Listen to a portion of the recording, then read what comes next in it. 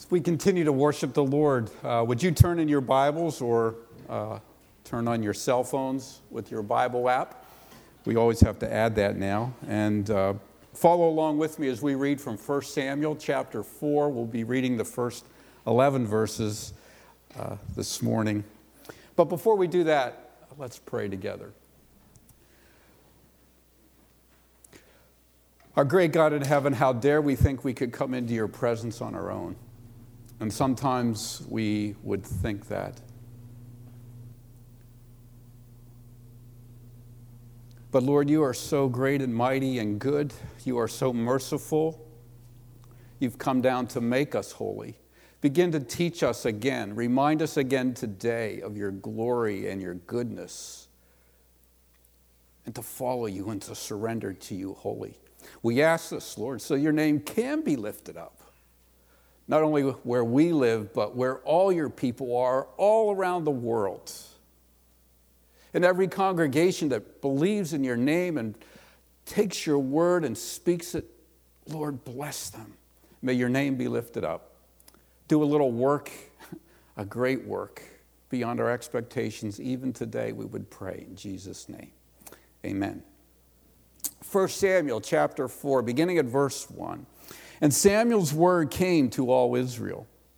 Now the Israelites went out to fight against the Philistines. The Israelites camped at Ebenezer and the Philistines at Aphek. The Philistines deployed their forces to meet Israel. And as the battle spread, Israel was defeated by the Philistines, who killed about 4,000 of them on the battlefield. When the soldiers returned to camp, the elders of Israel asked, "Why did the Lord bring defeat upon us today before the Philistines? Let us bring the ark of the Lord's covenant from Shiloh so that it may go with us and save us from the hand of our enemies." So the people sent men to Shiloh, and they brought back the ark of the covenant of the Lord Almighty, who was enthroned between the cherubim, and Eli's two sons, Hophni and Phinehas, were there with the ark of the covenant of God. When the ark of the Lord's covenant came into the camp, all Israel raised such a great shout that the ground shook.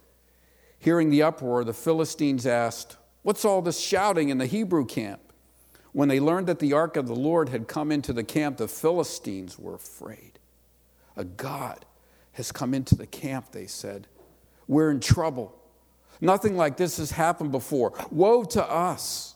Who will deliver us from the hand of these mighty gods? They are the gods who struck the Egyptians with all kinds of plagues in the desert.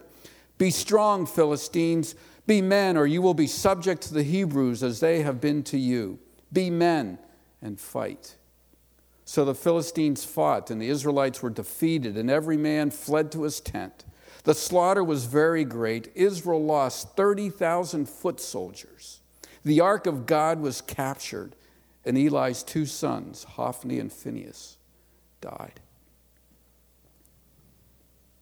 Well, that's a happy story. Where would we be without God's presence? Where would the world be without God's presence? We don't see God, so even we believers kind of forget he's there, right? You don't see him, so we forget that he's there. We make him look like humans, or we believe he acts like us because we don't know who he is. And for some reason, many humans look at the universe and they see all the connections in the environment, but they can't just say, maybe somebody designed this. They give it to the God of chance, the God of evolution, and believe that maybe that's how it all came into place. We foolishly don't make the connections of how God not only made everything we see, but that he's in charge of it and that he owns it and he cares for it. He designed it. It's all connected to God's goodness and grace. Where would God be? Where would God's people be without God's presence? Have a couple references on the PowerPoint. In Exodus chapter 33, Moses was praying to God, and he said, "God, if you don't go with us, don't send us anywhere." You see, in Exodus 32, that was when they had worshiped the golden calf, and God was so angry. God does get angry, by the way. He was so angry that he was ready to destroy all of Israel. And Moses prayed, Lord, don't do that. And then God said, well, I'm not going to do that. Moses prayed for the people. God said, but Moses, I'm not going to be able to go with you, because if I stay too close to you people, I'm going to hurt you, to put it lightly. And Moses says, you got to go with us. What are we going to do without you being present with us? In the bulletin, that great blessing from Numbers expresses it a little differently. The Lord bless you and keep you. The Lord make his face to shine upon you and be gracious to you. The Lord turn his face towards you and give you peace. If God's presence isn't with us, if his face isn't turned toward us in favor, we are in trouble. I want you to do one of those neighbor conversations. You people are going to get used to that. But we just read 1 Samuel 4, verses 1 through 11, and God seemed to be very angry with the Israelites, or he was upset. Just take a minute and talk to one another. If you're comfortable with that, you don't have to, but talk to one another. Was God's presence not with Israel anymore? Or his face not turned toward them? Yes or no, maybe? Just talk about what's God doing here? What's God doing? What does he want us to learn? So, was God's presence with Israel when they lost to the Philistines? Yes or no? What do you think? What's God doing? Talk about it for a minute or two.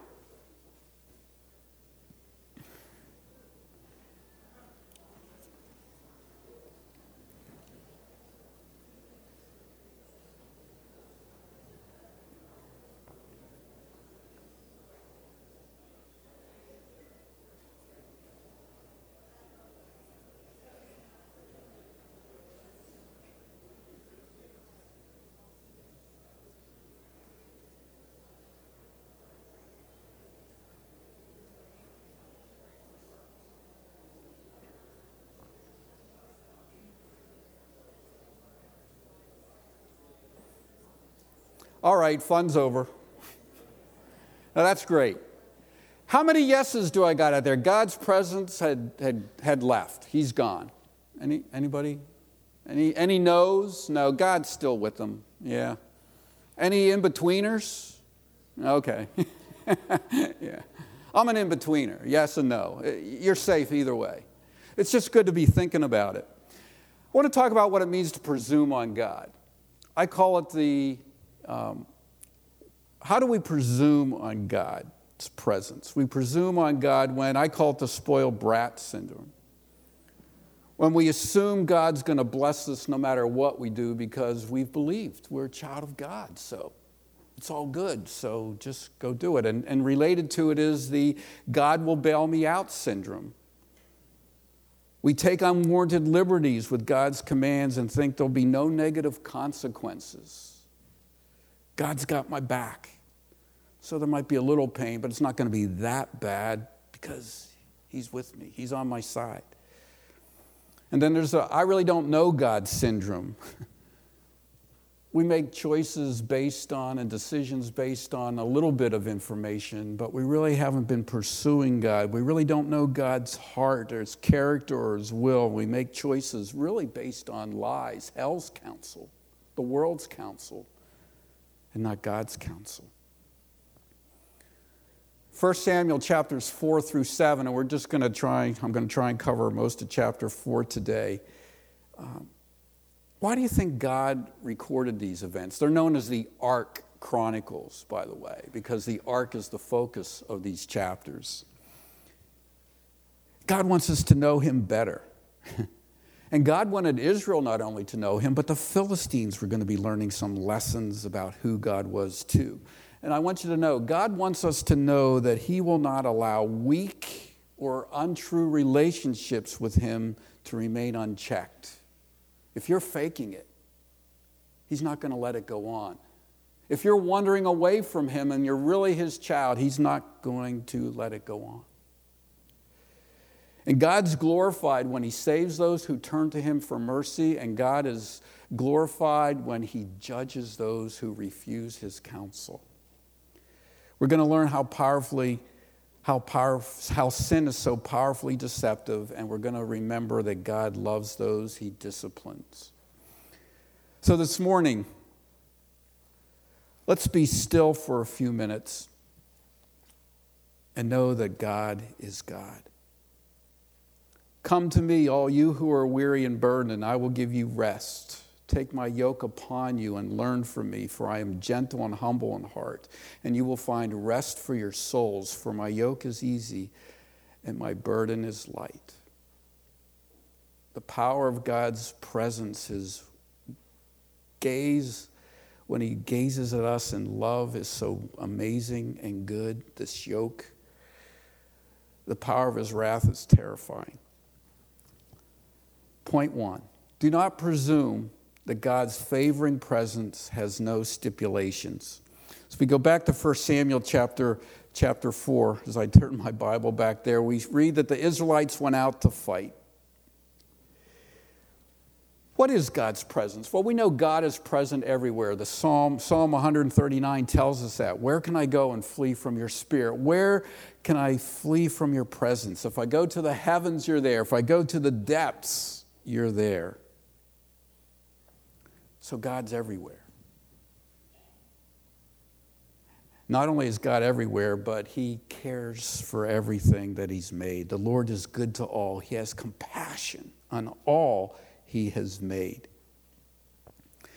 But we're not talking about God's omnipresence. We're talking about God's special presence with his people. His covenant promise to be with Israel wherever they went. In Deuteronomy chapter 31, there's a great quote. God was reminding Joshua through Moses that, don't be afraid, Joshua, I will never leave you or forsake you. So go and be courageous. Deuteronomy chapter 32, and I got to read those verses because we sang them this morning, and they're just so beautiful. In Deuteronomy 32, God's pictured like this, caring for Israel. For I commanded you, wrong verse. In a desert land, God found Israel. In a barren and howling waste, he shielded him and cared for him. He guarded him as the apple of his eye, like an eagle that stirs up its nest and hovers over its youngs. We're in the shadow of the Lord Almighty. Under his wings, the Lord alone led him. Israel, no foreign God was with him. What a picture that God was going to be watching over and caring for his children. That's what we're talking about. But Israel presumed that God was pleased with them. We're the chosen people of Jehovah, of Yahweh. And that was true. True. But they forgot to read some other parts of Deuteronomy. The word was rare. Remember that? The word was rare in these days, and they didn't study Deuteronomy the rest of the chapter because it said that God was going to punish them if they didn't obey, that God would turn away from them and hide his face from them if they disobeyed, if they chased after other gods. So we come to the text today, and they fought a battle with the Philistines who were intruding on the promised land. So they were defending the land that God had given them, and 4,000 soldiers died. I wonder if they were all bad guys. Maybe some of them were good men of faith. Why would God allow that to happen? If God is for us, who can be against us? And they asked a quality question. Why did God bring defeat upon us this day by the Philistines? I mean, he's supposed to be on our side. History had proven it over and over again. Look at Egypt. Look at Jericho. Look at the waters of the Red Sea. Look how the waters of the Jordan River had been divided. God's with us. So why did we lose today? Really, quality question. Bad answer. Bad conclusion. The reason we lost was because we didn't have the ark of the covenant. Boy, life is hard because of sin, the curse. And life gets harder when we ignore God's word, and that's what was going on here.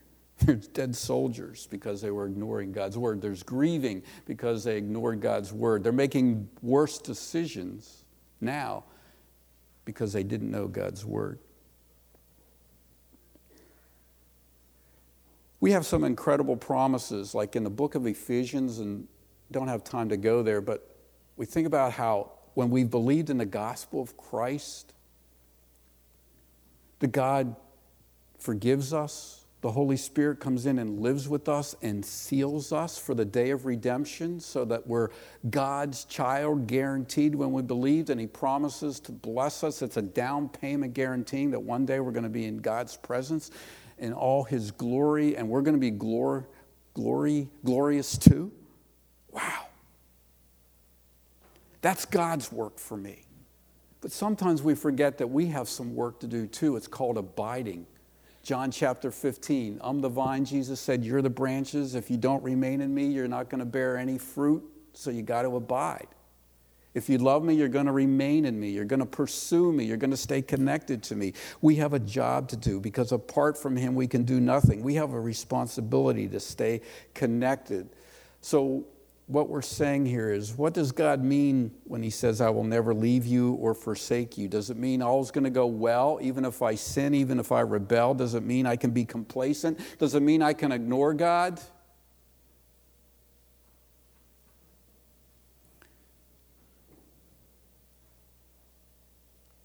Understand God's favor. Israel presumed God's face would always be turned toward them, and it wasn't. Don't presume, point number 2, that religious activity can substitute for belief in holy living. The Israelites were not wrong by taking that ark into war. You know why? Because God said that that's where His presence was. That's where He met with Aaron in that holy of holy place, when Aaron would go in once a year on the Day of Atonement and sprinkle blood on that altar, that place where the mercy seat, where the 2 cherubim were facing each other, and they had their wings spread out, and they would sprinkle blood on that. That must have been a mess, by the way. You ever thought about that? But it was there that when that high priest, if Aaron came out of the tabernacle, that the people knew that God had accepted their offering, that they had confessed their sins and they were forgiven of all their sins as a nation for another year, and they could go on. What an amazing thing. God met him there. God said in 1 Samuel chapter 4, maybe you didn't notice it, but he says, the writer here says in verse 4, so the people sent men to Shiloh, and they brought back the ark of the covenant of the Lord Almighty, who was enthroned between the cherubim. So here's this picture of the God being there. So they were right in thinking this is a special thing, this object. It's a reminder that God is present with us. But then He wasn't. It's just a wooden box, 2 by 4, 2 feet by 4 feet, covered with gold and a lot of blood. Israel's faulty view of God. They brought that ark into the camp, and it was like a locker room scene, folks. I mean, I can see it. They're jumping up and down before the game. God's with us now. They were screaming, they were yelled so loud, said the ground shook. The Philistines were responding. I mean, the psychological warfare here. We still scream when we go into battle, whether it's on the football field, the field hockey field, or whatever it is, right? We do it. We get ourselves pumped up. No way we can lose now. God's with us. He's sitting right there. We're going to take that ark out in front. They shouted and it shook and they were all excited, but God's face was not turned toward them and they didn't perceive it. You know what's interesting? They limited God's presence to a good luck charm, to a box. Philistines had wrong views too. They thought God, this God of Israel, was a territorial God, like their gods. You know, they had territories. You know what's really cool though?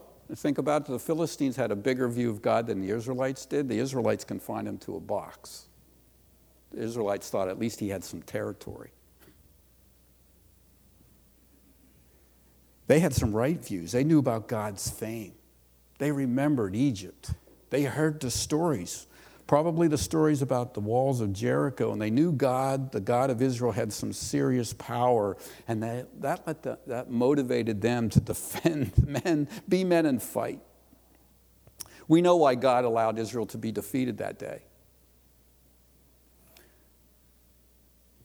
The Ark of the Covenant, the holy God of Israel, the mighty God of Israel, the invisible God who was symbolically seated between those two cherubim. Who was there holding that Ark of the Covenant? Do you know? You know their names? Hophni and Phinehas. Two men who God said he was not only displeased with, who were wicked and had no regard for the Lord. They were the ones holding it. And so they had been told by God to change their ways, to stop doing what they'd been doing. They'd been robbing God, and there was no change. There was no fear of God. The Philistines feared the God of Israel more than the Israelites feared their own God.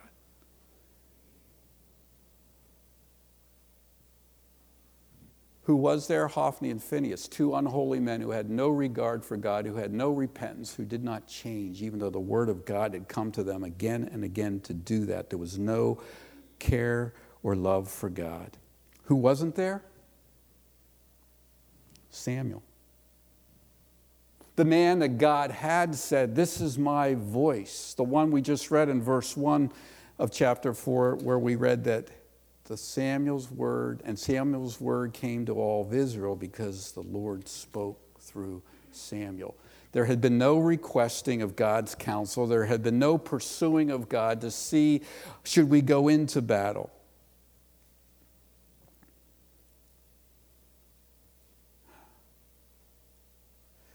This downward spiral of Israel in these times of the judges, where we're coming to the end of that time, it's so spiritually dark. There was no thought about their sinfulness. They thought it was an easy fix, just get a piece of furniture and everything's going to be okay. Where there is no word from God, the people perish, and they were perishing. The people of God, I better keep moving here. The people of God remembered Joshua's chapter 6. Do you know what happened in Joshua chapter 6? That's when they marched around Jericho. And you know what was at the front of the parade? The Ark of the Covenant. But they forgot Joshua chapter 7. That's when they got defeated at Ai. And people died because of Achan's sin. Because Achan had taken something that was supposed to be reserved for God. And Hophni and Phinehas and Eli had been taking the best meat from God and keeping it for themselves. They were robbing God, something God said was set apart to him. There was no regard, and people died. Because of Achan's sin, and now because of the nation's sin, but especially Eli and Hophni and Phinehas. God had openly declared his displeasure, and no change had taken place. So not 4,000 men died, and now another 30,000 men when they went into battle again. What was God doing? He's so ready to be merciful, so ready to forgive, so ready to move us from death to life, to make us more godly, to make us more like Jesus. But we turn our own way. I love what Isaiah says. All of us have become like one who is unclean, and all our righteous acts are like filthy rags. We all shrivel up like a leaf, and like the wind, our sin sweeps us away. And that's what's happening to Israel. Their sin is driving them. They're like a dry leaf. God offered a way of escape. He asked them to repent. He asked them to turn to them, to confess their sins, but they ignored his word.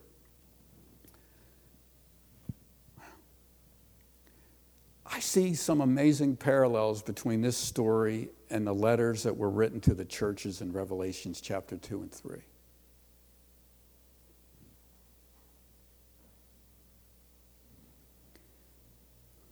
Presumption. The church at Ephesus had fallen. They were doing well, but there were a lot of gaps, and Jesus said, you've forgotten your first love. You better know how high the heights from which you've fallen and repent, or your lampstand's going to be removed. The church at Sardis, Jesus says, you have a reputation for being alive, but you're dead. Repent or else.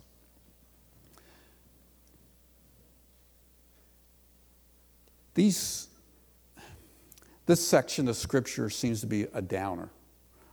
Leslie told me, give them something good, because there's a lot of bad. And I'm sorry, but I'm not sorry. I'm just trying to communicate the tone of the passage. It's darkest before the dawn. I don't even know if that's true, but it's a great expression. And it's the truth here. God wants us to know the dark times that these people were going through, because he's moving them toward great light, better times, happier days. But he tells us these stories for our own good, because we can presume, like the Israelite, that God's happy with us, and he may not be. Let me pick on some really easy illustrations for this. Let's pick on the USA. God has certainly blessed our nation. There are people still wanting to come here because it's so much better to live here than where they're living.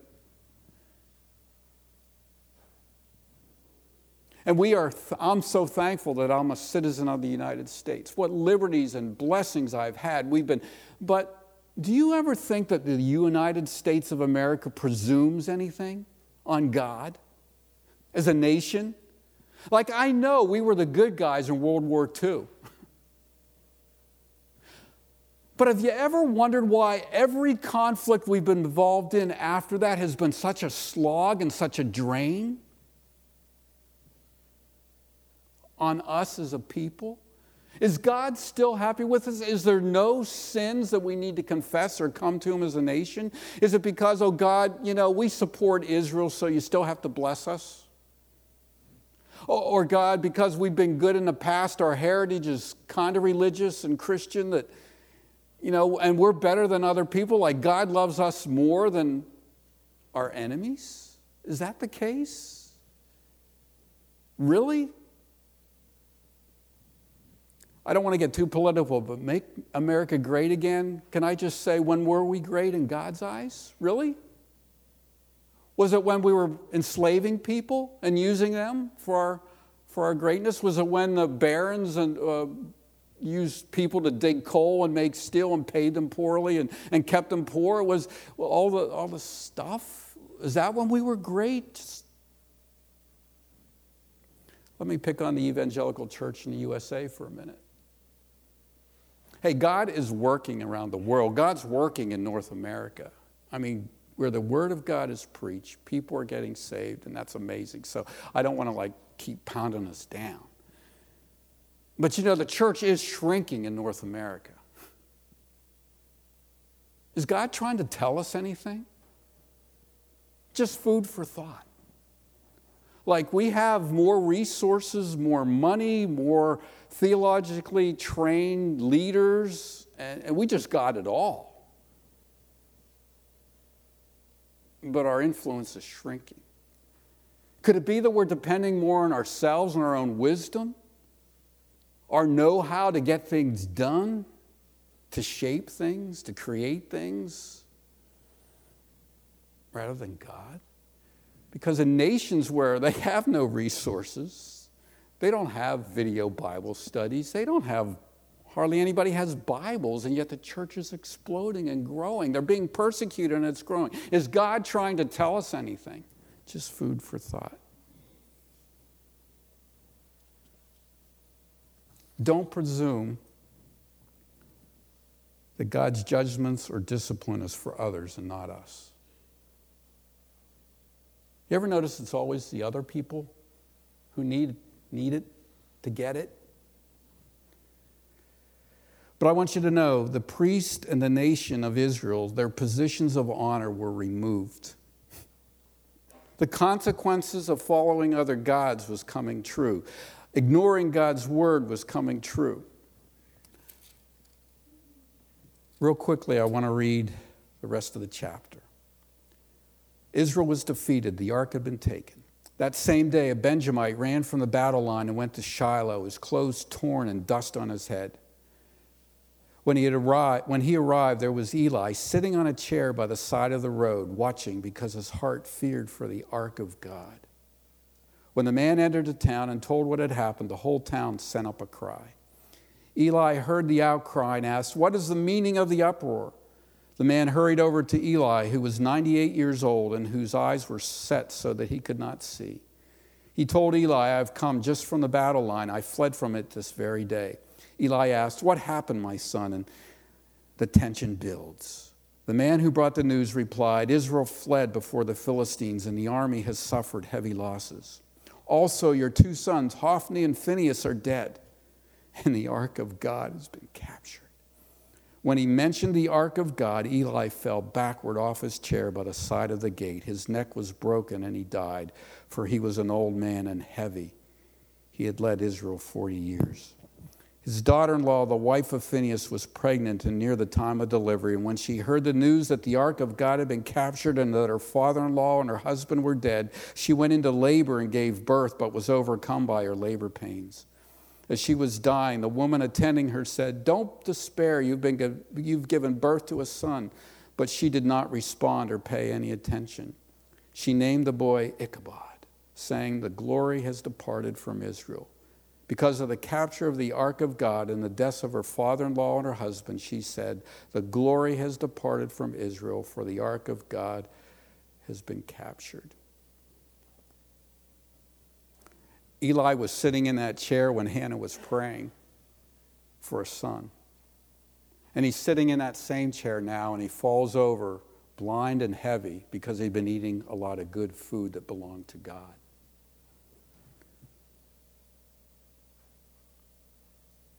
We may not like the news, but let it register for our well-being and souls, people. God will judge those who fake a relationship with him. When we wander away, he loves us too much to let his children go too far. He will discipline us. And that's the good news. God disciplines us for our good, that we may share in his holiness. We often read a passage when we take communion in 1 Corinthians chapter 11 about how we should judge ourselves, because Paul says many of you are sick or have fallen asleep because you haven't been judging yourselves and confessing your sins. And you know, this story about Eli and Hophni and Phinehas and the New Testament story about Ananias and Sapphira ought to shake us up and scare us just a little bit.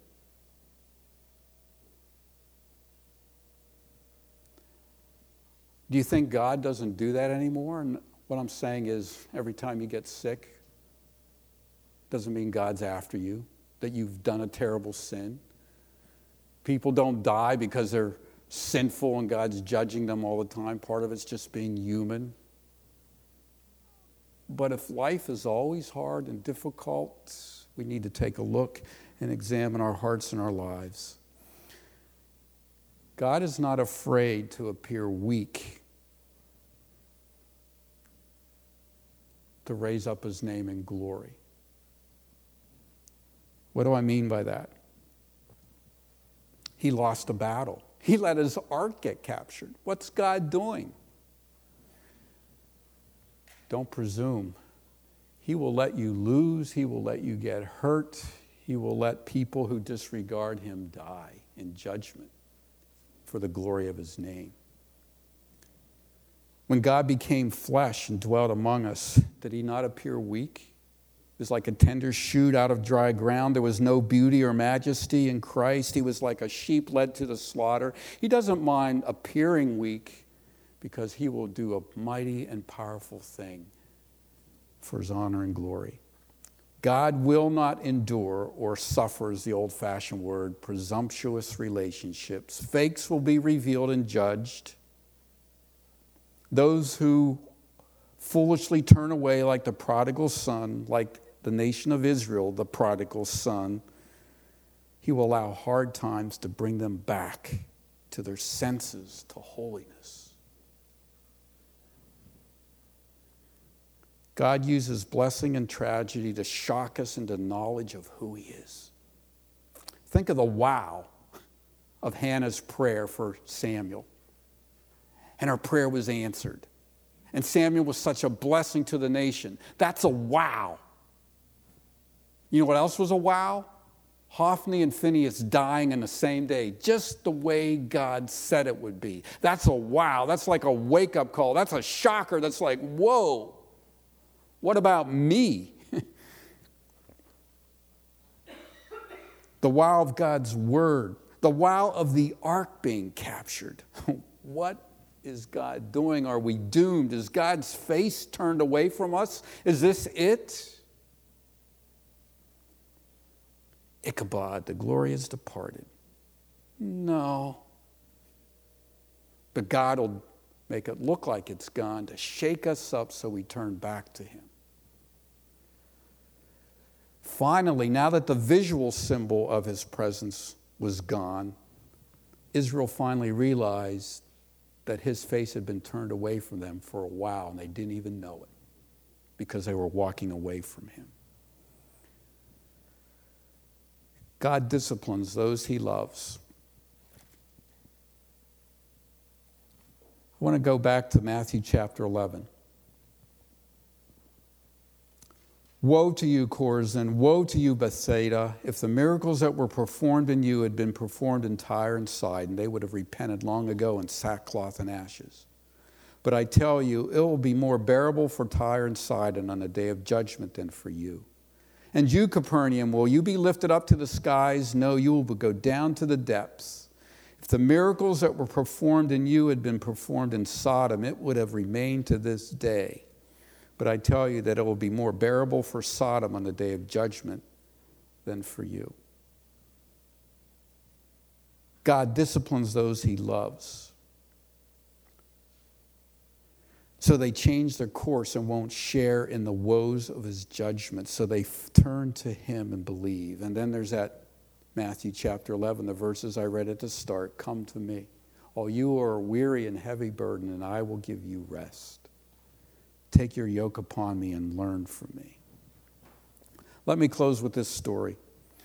The captain of a ship looked into the dark night and he saw a faint light in the distance.